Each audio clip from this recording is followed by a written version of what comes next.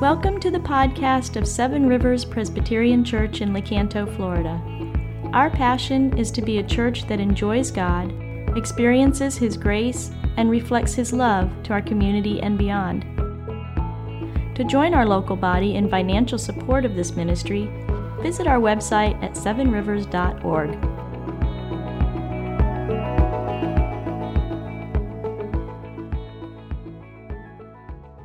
So we're in the book of Galatians. So what are these letters in the New Testament? What happened was that Paul went out. Paul is somebody who wasn't one of the 12 that were with Jesus. He's actually converted after Jesus' resurrection. He's a newbie to this whole thing, right? And his conversion is dramatic because he actually was killing Christians. He was trying to destroy Christianity. And so it is a marvel that God rescues this man and then turns him. He was an expert in the law of Judaism, by the way. He was a Pharisee. He was on the Sanhedrin. That means he was a leading teacher among all the Jewish people. So his coming to faith in Christ, becoming a follower of Jesus is like an earthquake across Judaism. And Paul goes out into the Gentile areas because Paul uniquely came from a Gentile area, though he was Jewish, and Paul was a Roman citizen. And so he had entree into all kinds of places that Jews might not have had. And he went there telling them of Jesus. And everywhere he went, he started churches. But then he left and he moved on. And one of those places, the first place he actually had great success was in a region called Galatia, started a number of churches. Now he's moved on. But guess what? There's people that started coming in behind him wherever he started churches and countering his teaching. And so he would write letters to the churches that he'd been to help them, set them straight in their doctrine, help them if there were problems in the church. And we're studying one of those letters this fall called the letter to the people who lived in Galatia, the letter to the Galatians. What Paul is going to say in this letter is the same in the text I'm preaching, is that the same way we become Christians, the same way we become a part of the kingdom of God, the same way that we are saved or redeemed, which is by grace, right?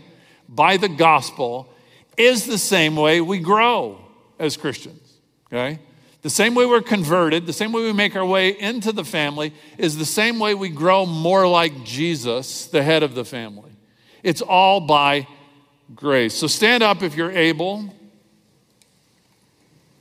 And I'm going to read just 5 verses. Now, Paul's already had a pretty sharp pen with the Galatians. You know, right in the first chapter, he said, I'm astonished, he says, that you're deserting him who called you in the grace of Christ. Paul says, anyone who comes to you and preaches a different message than what I preach to you, let him go to hell. I mean, Paul doesn't mince words. And we find that as we start in chapter 3, just 5 verses. He says, oh, foolish Galatians. One commentator said, he could have said, in modern day, this might sound like, oh, you dear stupid people.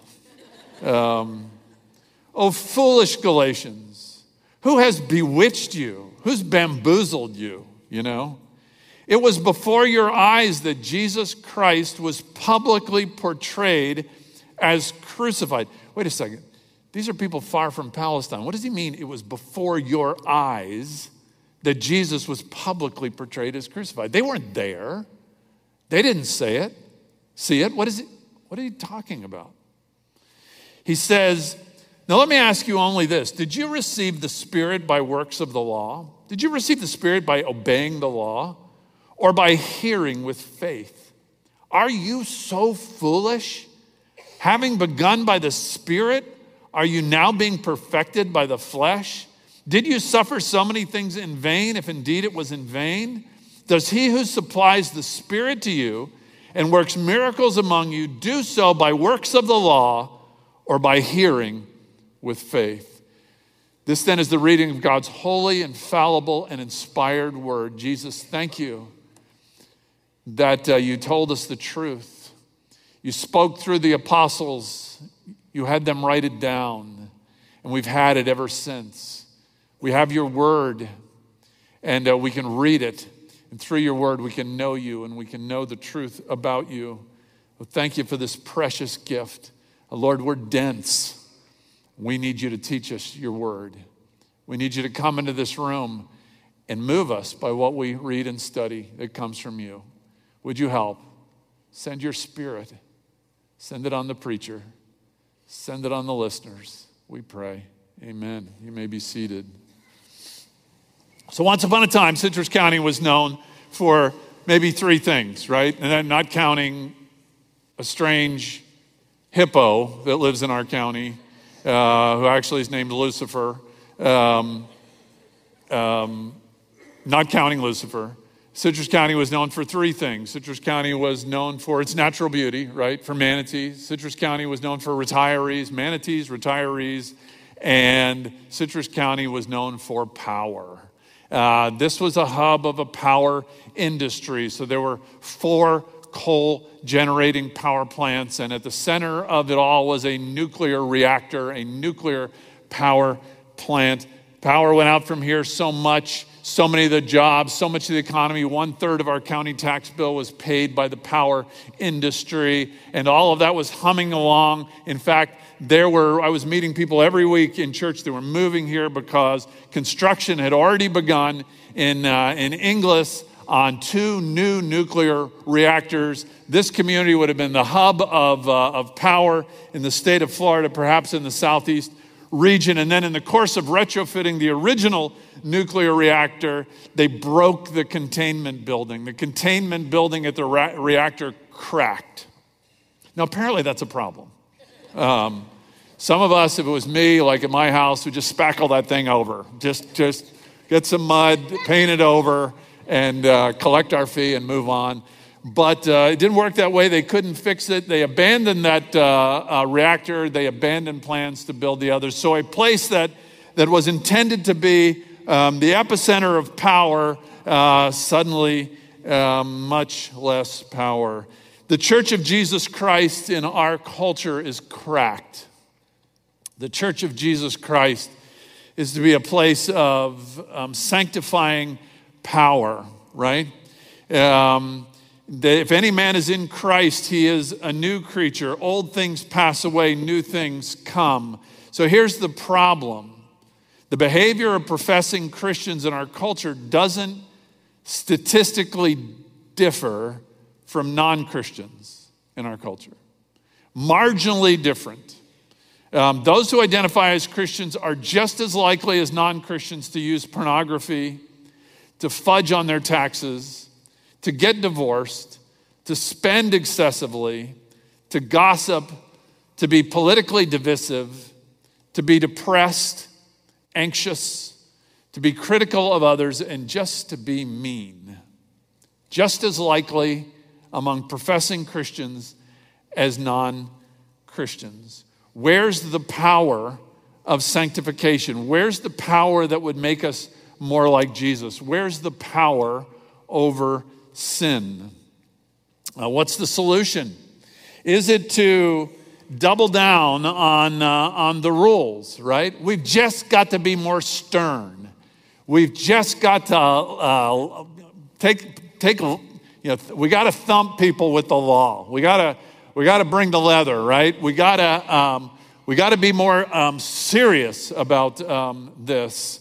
Reminds me of the youth pastor who was writing his lesson on the board before the kids came, and there was one of the moms. She was a key volunteer for the youth ministry. She had a small group in youth ministry. Her kids were going to youth ministry.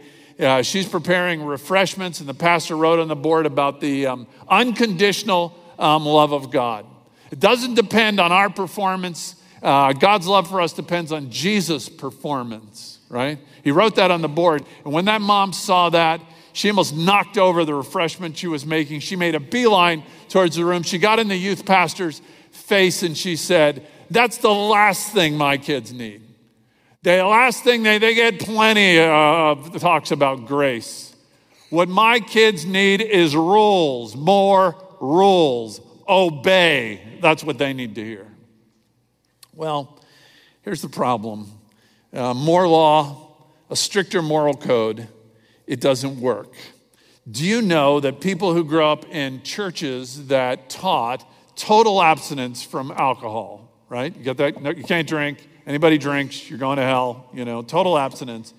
Studies show that people who grew up in those churches are 3 times more likely to be alcoholics than those who didn't grow up in those churches. Remember when my kids were little, there was this promise ring thing, So parents would give their kid a promise ring. And I don't know whether they gave boys promise rings. I don't remember that. But I know they gave girls promise rings. And the whole idea was save yourself until marriage, okay? This ring is to remind you that you are promised to a future spouse. You're promised to God. So save yourself until marriage. And that was the thing. And everyone did it and blah, blah. And, the problem is that they've studied that since. And kids who were given promise rings and wore promise rings were just as likely to be sexually active prior to marriage than kids who didn't make the promise, who didn't. You see, the law that doesn't work. It reminds me of this old reformer, a mental health reformer. I think it was in the 1800s in England. Samuel Tuke was his name.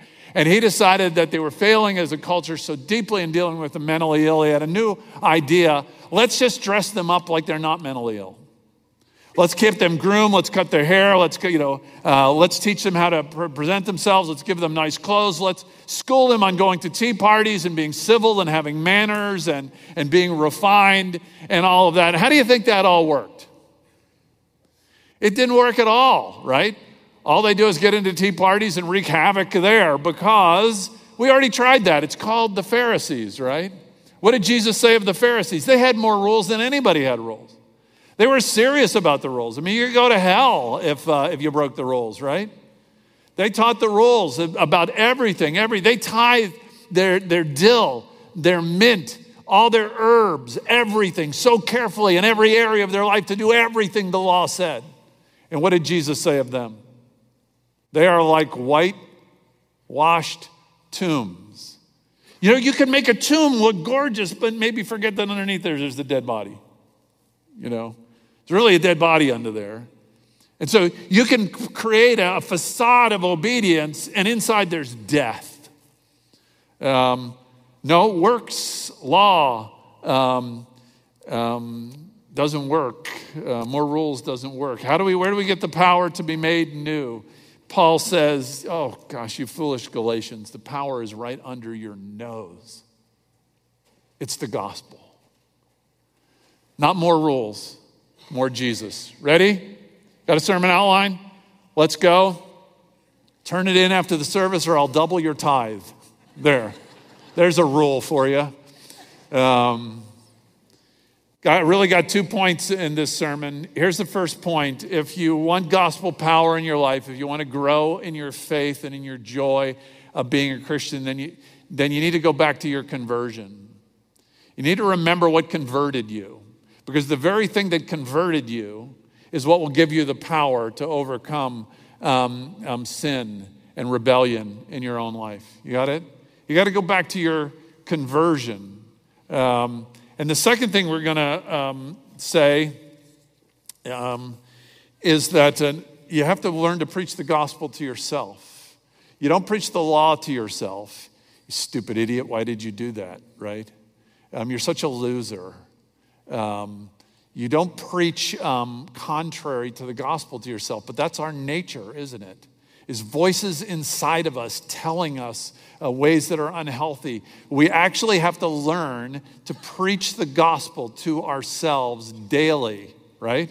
So that's what I got. So if you're on a short leash, you need to leave, you got it now. That's pretty much it.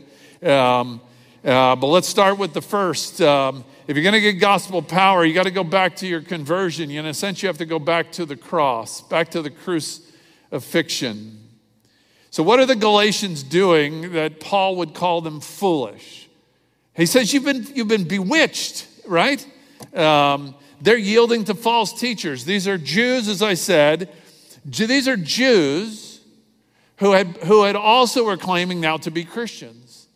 But they would follow Paul around wherever he taught, and they would say to the people, yes, follow Jesus. Yes, Jesus was crucified for you. Yes, Jesus was resurrected, but that's not enough. That's cheap. That's easy. That's like grace. That's not going to get the job done. To be the real deal, You've got to keep the laws of Judaism as well.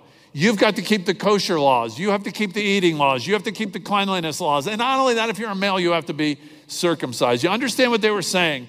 The crucifixion, the shedding of Jesus' blood isn't enough to be the real deal. You've got to be cut. That's what circumcision, you didn't have circumcision without what? Without bleeding, without blood, without being cut. Yeah, Jesus was cut. Jesus was hung up on a tree. Jesus was killed. Jesus shed his blood. But don't be fooled. You got to shed your blood too if you're going to grow, if you're going to be the real deal. That was their message. And Paul's countering that by what he teaches here. Look at what he says again in verses 1 and 2. Foolish Galatians, come on. It was before your eyes that Jesus was portrayed as crucified. Let's go back to the crucifixion. Now let me ask this. Did you receive the Holy Spirit by your obedience to the law? Or did you receive it by hearing this graceless message, by putting your faith in the grace of the crucified Messiah? That's what Paul says. We got to go back to the crucifixion. This is the gospel. Christ was crucified, and in being crucified, he accomplished it. He did it all. It is finished. You know what I mean? Jesus did it all. Do you know who wasn't on the cross? You. You contributed nothing. Christ's crucifixion, it was just him. You don't contribute to your own salvation. It is finished. It was done. All the atoning for our sin is done and completed. How many people think, if you talk to non-Christians and you said, tell me what you think a Christian is, they would say a Christian is somebody who has this moral code they're supposed to follow. And too many Christians, unfortunately, think the same thing. Being a Christian is that there's this moral code that you're supposed to follow. So non-Christians are not drawn to Christianity because what's very obvious to them is that all the Christians they know don't what? They don't follow that moral code. Like love your neighbor, things like that. They don't see that in Christians, but they don't understand what Christianity is. But unfortunately, too many people who go to church don't understand what Christianity is. It's not following a moral code. Jesus didn't come to give us a moral code. He didn't come to give us spiritual principles to live by. He didn't say, okay, I take care of your sin, but the rest of it's up to you. Follow me. If you don't follow me, you're screwed, right? That's not what he said. He came to do for us what we couldn't do. Everything necessary for our eternal salvation and life with him and reconciliation to God was accomplished through his atoning death and his resurrection. The gospel is not an invitation for us to do something, but it's an announcement of what has been done for us. The law says do. The law says do this, do this. And you know what? No matter how well you do it, you didn't do it well enough. Because we can't do it. The whole purpose of the law was to show us we have no hope except for in Jesus. The law says do, the gospel says it's done. It's done. Jesus did it. He completed it. He did it alone. The work of Christ can't be added to. It's finished. Tetelestai. A couple weeks ago, I told you the meaning of the word tetelestai. That's the word Jesus said on the cross. It is finished, we translate it. Tetelestai was a commercial term. It's paid in full. That's what you'd stamp on a bill. You went into a shop owner, you paid what you owed, stamped the word tetelestai. This bill, paid in full. One man came to me the next week in our church and he had tattooed the word tetelestai down his arm. It's a long word. I'm glad he didn't put all the words Jesus said on the cross. But not a bad thing to tattoo on your forehead backwards. I'm not really suggesting this. Every morning to wake up and say, it's finished. He's done it. The problem with North American Christianity is we often come to church and what we walk away is, wow, I'm a failure. There's all sorts of things I'm supposed to be doing, and I'm not doing them.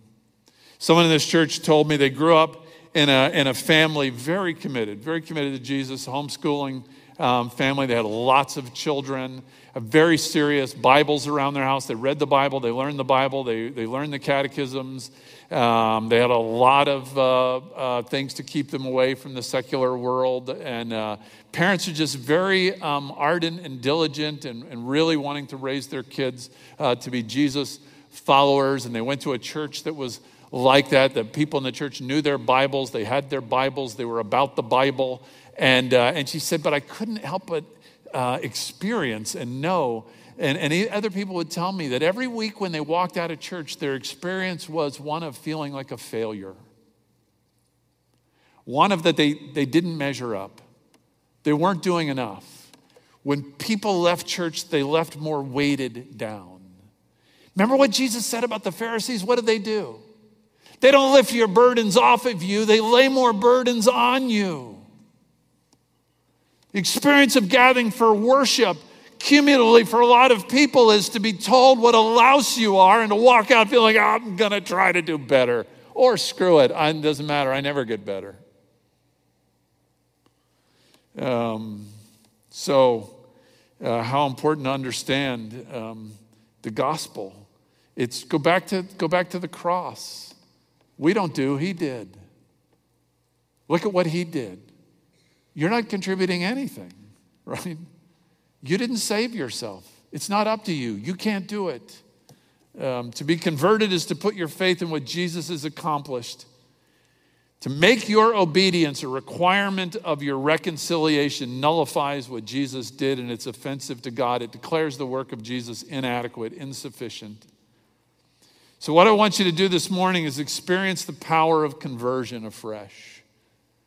Experience again the wonder you had when you knew your sins were great, but they were forgiven. They were borne away, and that you were reconciled to God, and you contributed nothing. I want you to remember it. I want you to experience it. I want you to rejoice in it. You are not lost. You are not you are not dirty. You are not foul. You are not a failure. You are a child of God. You are adopted by the grace of God. You are beloved. All because of Jesus.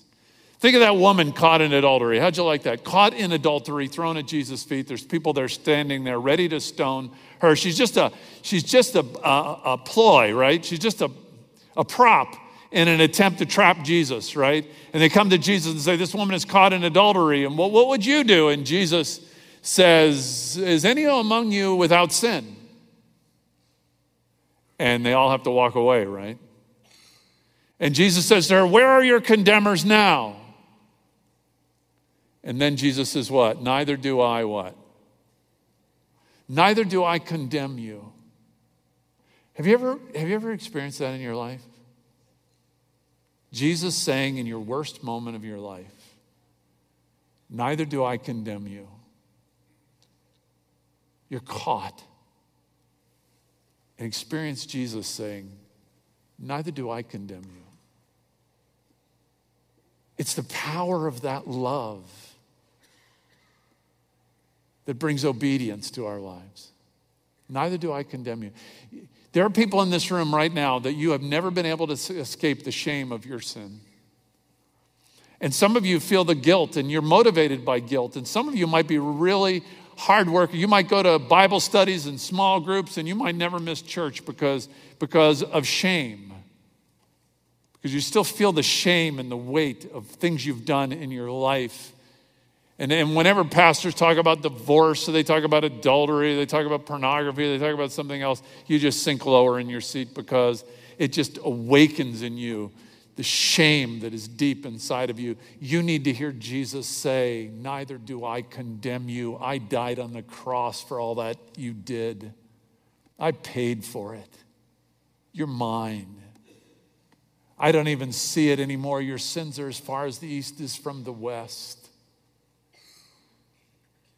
That shame is destroying you. I came to take your shame away. Some of you have done vile things. Some of you could be in jail if people knew what you did. Neither do I condemn you. It's radical. Gospel. Grace. You know, there's other people here His problem is a little different. You really have a hard time seeing yourself as being that bad. You've never experienced the wonder of forgiveness because I'm not sure you ever really did any of that stuff. Well, that's kind of my story. You know, I grew up in the church. I grew up in a Christian family. I grew up going to Christian school. I grew up going to church. I remember falling asleep on my mother's lap when I grew up at a church where the pastor gave altar calls. That means at the end of the service, you want to get Jesus, you go forward. I went forward like 70 times. I think my parents just got sick of it. Like, stop that. And I grew up in the church. You don't smoke or drink or chew or go with girls who do. And, I didn't ever get drunk. I never drugs. I never was sexually active. Nothing. I was a perfect child. And of course I was rotten in my own ways, but not in those really bad, ways. And I remember when I was working, my first job was in the Miami Seaquarium, and my car broke down way out in Key Biscayne. It was a long ride to my house from there, and so I had to hitch a ride with a couple girls that worked at the Seaquarium. And I remember we got in the car and they rolled up their windows real tight in their car, and they pulled a joint out from under the dashboard and they lit it up, and they asked me if I wanted to join them. You think I was tempted to join them? Are you kidding me? I was in the back seat going, I thought they're going to deliver me home and I'm going to be high. I don't even know what that is, but I don't want to be that. And all I know is my dad's going to smell it on me and he's going to beat the tar out of me from one end of the yard to the other. I am doomed. Then I went to college.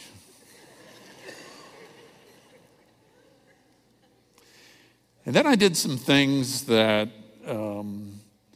I knew in my mind and in my ecology of sinfulness would get you the express train to hell.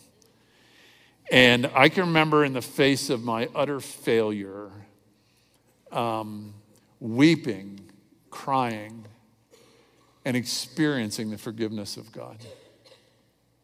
I remember when I was younger, I'd say I realized I didn't love people well. Or probably not at all. And the Bible said the one who's forgiven much, what? The one who's forgiven much loves much, but I never felt forgiven much because I never felt that I sinned that much, right? But I remember that moment in college saying, for the first time in my life, I know what it feels like to be forgiven. It almost felt like I was what? Converted. Converted. The first time you're standing there at the cross and realizing, I got nothing. I got nothing. I got no goodness in me at all. That's where I want you to go. I want you to go. E.V. Hill. E.V. Hill is one of the greatest preachers, certainly in modern America. Mount Zion Missionary Baptist Church in Los Angeles for about 44 years. And the greatest sermon I've ever heard preached in my lifetime was when he preached his wife's funeral. And he tells a story in there about his wife. He calls her baby, all throughout the funeral service. And he tells a story of how his wife came from prominence, how his wife's father was a college president, how both of his parents were educated. Both of his wife's parents were educated. They had PhDs. His wife's father was an ambassador, a U.S. ambassador to some country in Latin America. They were prominent, prestigious people. And she married him, and he was a nobody, a blue-collar, poor guy, and she married him. She came from royalty. He came from nothing. And then in their marriage, he decided that he was going to buy a gas station. And she said, don't do that. And he said, well, I can make a lot of money doing that. And she said, that's foolish. And he did it anyway. And she was right. He lost everything they had. They didn't have much, and he lost it all. And he said he came home one night in the midst of that debacle, and all the lights were out in his house. And he said when he came in, his wife had candles on the table and candlelit on the counter and in the kitchen and all around. And she said, you work so hard, I just thought we'd eat by candlelight. And he thought, sounds good. and liking the way this night's going. And he went in the bathroom, he said, and he flicked on the light switch so he could wash his hands, and the lights didn't come on. And he walked out and he said, baby, they turned the lights out on us, didn't they? And she started to cry, and she said, you work so hard. You work so hard. And but we don't have any money, and I couldn't pay the light bill. And then E.V. Hill's crying in his sermon, remembering telling this story. And he says, she could have at that moment ruined me. Only he says it more like, she could have ruined me. And I'm in the whole, she could have ruined me.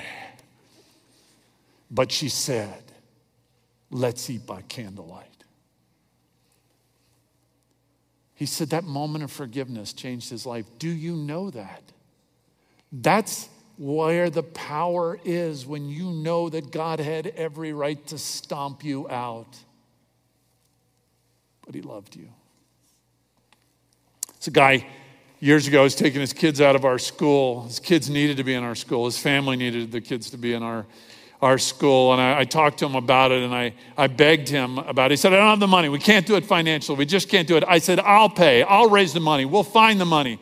The money is going to happen. Forget about the money. Don't use the money as an excuse. That's taken care of. And you know what he said? I will not be a charity case. You know what I wanted to say to him? You stupid fool. What? Do you not know? Are you a Christian? We're all a charity case. There's nothing but charity cases, right? None of us pays our way. None of us has got a dime towards being right with God. Jesus paid it all, right? That's what you got to go back to and remember. Go back to the cross. Go back to the crucifixion. Go back and see him there. And hear him say, it's finished, I paid for it. Neither do I condemn you.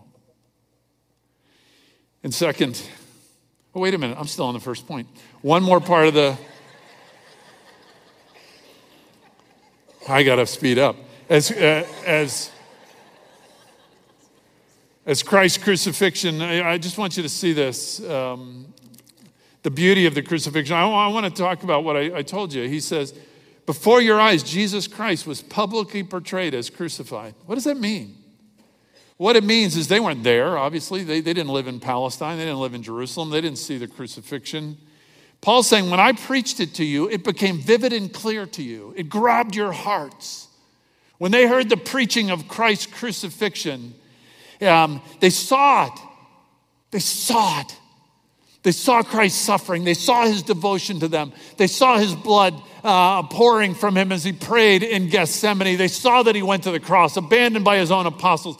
They saw his devotion. They saw him naked there, people humiliating them. They saw his love. They saw that it was for them. And Jesus became beautiful and lovely to them. That's what it means to be converted. That's what it means to be converted, is you see the beauty of Jesus. You fall in love with Jesus. How many people say, I'm a Christian because I believe the Bible. I'm a Christian because I believe that Jesus died on the cross for my sins. Kind of like saying, I'm married because, I found this woman. She was a woman. I'm a man. She's a woman. She's a candidate then. And I found out I looked up information on the internet, and I found out her college degree in the township. I found out all these facts about her, so we're married. What would you say? Well, what about falling in love, right? What about your heart being handed over? What about that vow that you say, till death do us part, that I'm committed to you and your well-being all the way till I die, I will lay down my life for you. You see what I mean? Conversion isn't just a recitation of facts, a recitation of a creed where you say, okay, I'm in, I believe it. No, it's falling in love with Jesus. When did you fall in love? Do you remember it? You see, you're not converted if you just believe in Jesus. Believing in Jesus, I mean, honestly, if you go outside and you look at the stars, you ought to believe in God, right? Believing in God doesn't convert anybody. No, it means that you've fallen in love with Jesus. You've understood. You've been there at the cross. You've seen it. We love him because what? We love him. We love him. That's what a Christian is. We love him because he first loved us. If he loves us, his love for us produces love for him. And that love leads to obedience. Conversion is to experience grace. It's to come alive to the depths of God's love. And that leads to obedience. Why do we attend worship? Because we love him. Why do we give money? Because we love him. Why do we do hurricane relief? Because we love him. Why do we obey him? Because we love him. Do you know how many people through the years I've heard walk out of church and say to me with this look on their face, they say, I've always gone to church, but it never moved me. Understanding the gospel changed everything. It's possible, they've said, I've never been a Christian before. Do you know that feeling? Fall in love with God. So I'm teaching the pastor's class. I love to teach the pastor's class. I love to tell the story of the prodigal son. Because sometimes when I'm telling it, I feel like I discover it anew for the first time. So I'm going to tell it to you real fast. So, Jesus is getting hammered by people because he's hanging out and ministering to prostitutes and to tax collectors, the most hated people in culture. So the conservative religious leadership looks at that and says, he can't be from God. He can't be the Messiah. He's not a rabbi. He's not worthy. Look at the company he keeps, right? So in response to that, Jesus tells 3 stories. The first, a shepherd loses a sheep and he goes out and searches, and he finds it. The second story is a woman has 10 coins. She loses one. She tears her house upside down, searches, she finds it. Then the third story he tells is what we call the prodigal son story, in which a man loses his what? Not a sheep, not a coin, but a son. When the shepherd loses the sheep, he searches. When the woman loses the coin, she searches. When the man loses the son, what's missing in the third story? Nobody searches. Who's supposed to search? See, the story isn't just about the prodigal son. It's about this older brother. And the older brother won't search. He doesn't care. That's the whole point of the parable. The parable is not about the younger son. The parable is about the older son. How do we know that? Because who's Jesus talking to? The Pharisees. And who are the Pharisees in that story? They're the older brother. Jesus said, I came to the earth to eat with prostitutes and tax collectors because you don't. Because you're just like that older brother who never went and looked. That's what older brothers do. They take responsibility for their younger siblings. But he says to the Pharisees, you don't care, so I came to care. I came to find them. I came to seek them. And you know what else? I'm teaching them this week, and it breaks to me in a fresh way. You know why else the older brother was mad? Why was he mad that his younger brother welcomed that profligate running around with whores, son of his, and welcomed him home, who had squandered all his money?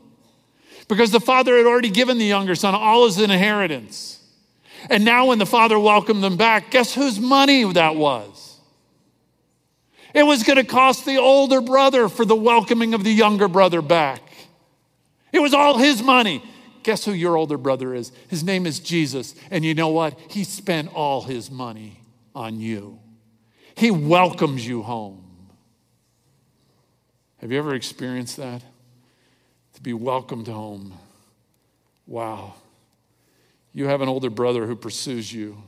And Paul made that crucifixion so vivid, they were converted. Have you been converted? You can be converted right now. You don't even have to close your eyes.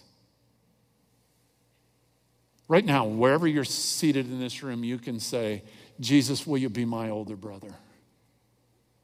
I am feeling right now that you've pursued me. Right in this room, you have pursued me. You searched for me, just like the shepherd searched for the sheep. I'm your younger brother or sister, and you found me. And I like that you looked for me. I like that I mattered to you. and you found me. You can be converted right now. Just tell Jesus, I want to be yours. All right, one last thing I got to say. Not only to have power in our life, we have to go back to the cross. We have to go back to our conversion. We have to go back. But there's something else. We have to preach the gospel to ourselves. And that's just the second point. Where do we get the power and ability to grow in obedience and character and love? We have to preach the gospel to ourselves. Too many Christians acknowledge that salvation is by faith and grace in the work of Christ alone, and we contribute nothing. But to progress in the faith, they feel like it's up to us. Jesus, saves us, but if we're going to progress, it's our effort, it's our diligence, it's our striving. And that's why we lack power. We've been converted by grace, but we abandon it for our effort. Churchgoers too often believe that we're saved by grace, but we grow by applying biblical principles. Christians too often draw their assurance of God's love from their religious performance, not the performance of Jesus. And underneath all of our sin is a refusal to rest in Christ's righteousness, and it's a drive to produce our own, to make ourselves lovely and acceptable. So how do we grow? Listen, this is the secret to spiritual power. Richard Lovelace was a professor and author who changed my life.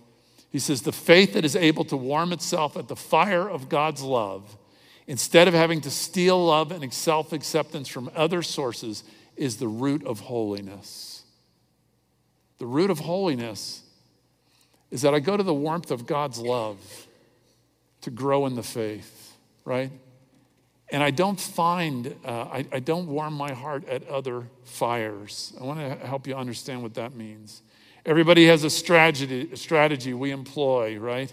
To warm our heart, to perfect ourselves. Listen to what he says in verse 3. Are you foolish? You began by the Holy Spirit. That's how you became a Christian. But now you're going to perfect yourself by the flesh, by your own effort. Not going to work. I had a strategy. I don't have time to tell you, but my strategy really, I had to look back in my life. When I became adult, I realized it was avoid humiliation in my life. I had 4 older siblings, and their goal was that I not avoid humiliation throughout childhood. I realized when I got to be an adult, I had never water skied, I'd never snow skied, I'd never ice skated, I'd never roller skated. All things that you fall down a lot, all things in which your siblings would laugh at you and mock you. I wore orthopedic shoes from the time I was a little boy. I never wore tennis shoes. I stumbled and fell a lot. And I realized looking back at my life, I crafted a pathway through life that said, I will not be humiliated. So I would only do things I felt that I was competent at. And it robbed me from all kinds of joy in my life. But it was a strategy, wasn't it? It wasn't a strategy based on the love of God and the comfort. It was a strategy of self-protection, right? And I worked that strategy. And I struggle to work today. And last night when I left the house, telling my wife, this sermon is a pile of mess. And I have to go do this. It's bad when the preacher doesn't even know what he's saying. And then even on the way to church, I said, yeah, but you know what you're going to tell those people? You're going to tell the people to warm themselves at the fires of God's love, not at your own performance. Guess what? You're going to have to apply the sermon while you're preaching it. I still have to fight that. Sometimes people say you're a good preacher. I only wish they knew I'm a good preacher, often because in defiance of God, because I have a strategy to not be humiliated. Many of the best workers in churches are unhealthy because they warm themselves at the fire of self-justification. You know what I'm saying? So if you have a critical spirit, apply the gospel to your heart. What does the gospel say? I mean, where in the world do you get off being better than someone else? You deserve to be damned to hell. You've received the mercy and grace of God. How dare you look down on anybody else? You're worse than they are. That's the way you deal with a critical spirit. You preach the gospel to yourself, right? You spend too much money, you preach the gospel to yourself. You know what? Whatever I want to buy, whatever I crave, it will not satisfy my heart. In fact, it'll probably make me feel ashamed that I can't control my impulses. Do you know what? Jesus is what my heart ultimately craves, not whatever I think I've got to have. That new boat, that new this, that new appliance, that new whatever, that new kitchen. Why do I yell at referees at basketball games? This is just a hypothetical. I've never been done that, but it's a hypothetical. Shut up, Scott Jackson. Why would you get mad at teachers? Why would you because you realize that you warm yourself at the fire of your children's performance and your children's success because it makes you feel better as a parent. You're using your children. And you preach the gospel to yourself. You know what? I'm a child of God. I'm loved and adored by God. He gets a kick out of me. I don't have to use my kids. My kids don't have to be A+ honor roll, Chronicle Player of the Year. They don't have to be. It doesn't matter. Got it? All these ways you got to preach the gospel to yourself. Let me just say this. That's the most important thing is to realize that Jesus is what you really need. And whatever your anger and whatever you're going for, it's Jesus you ultimately need. And when you get Jesus and his love, it gives you power to obey. So I went to school with a guy in graduate school, seminary, and we used to sign up to go preach on weekends. It was a way to make money, of course, and to spread the gospel. And because there are all these little country churches. I went to school in Mississippi. There are all these country churches. They couldn't afford a preacher, and so you could sign up and you could get assigned to a church. It could be 2, 3, 4 hours away. Sometimes you drive all the way there on Sunday, preach your little heart out. They give you $25 when you walked out the door. It's like, that's it. And the worst thing was, then sometimes, am I disillusioning you about pastors and their motives? The worst thing was, some guy would come up and say, hey, I'm assigned to take you to lunch today. You want to go to lunch at my house? And it's like, it's the last thing you want to do. You're going to get trapped there. You're going to eat his wife's rutabaga spread or something. And you get to his house and they say, oh, we haven't even prepared the meal yet. It'll be about 3, and you sit there. Meanwhile, all the NFL games are happening, like some of you are thinking now. And you're just trapped there. Well, this friend of mine went somewhere. Somebody invites him to lunch, and he's like thinking, how can I say, I've got a term paper to write, or I can't. But in the service, there was about a 22-year-old girl playing the piano, and she was beautiful. And the man said, we're just going home for dinner. And he said, by the way, have you met my daughter? And he got in that car faster than you can went to the house, he said, after dinner, he and the daughter. And finally, at one point, after they'd really been there a long time, this sweet girl looked at him and said, hey, you want to take a walk together? What do you think his answer was? The same answer that yours should be when the most beautiful person in the universe says, walk with me. When Jesus says to you, walk with me. Walk with me. Say yes.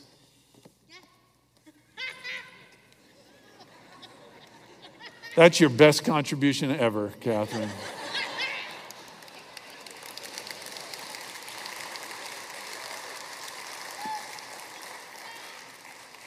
Say yes, because Jesus is the only one who can warm your heart. Let's pray. Lord Jesus, we need power.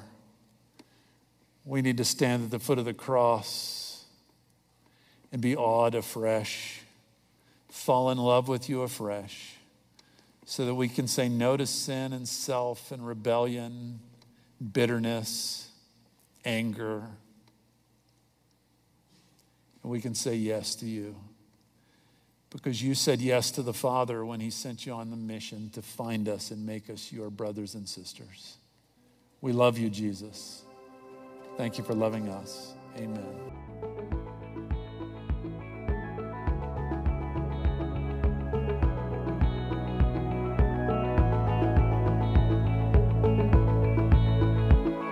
Thank you for listening to our podcast. If you would like more information or would like to help support the local body of Seven Rivers, please visit our website at sevenrivers.org.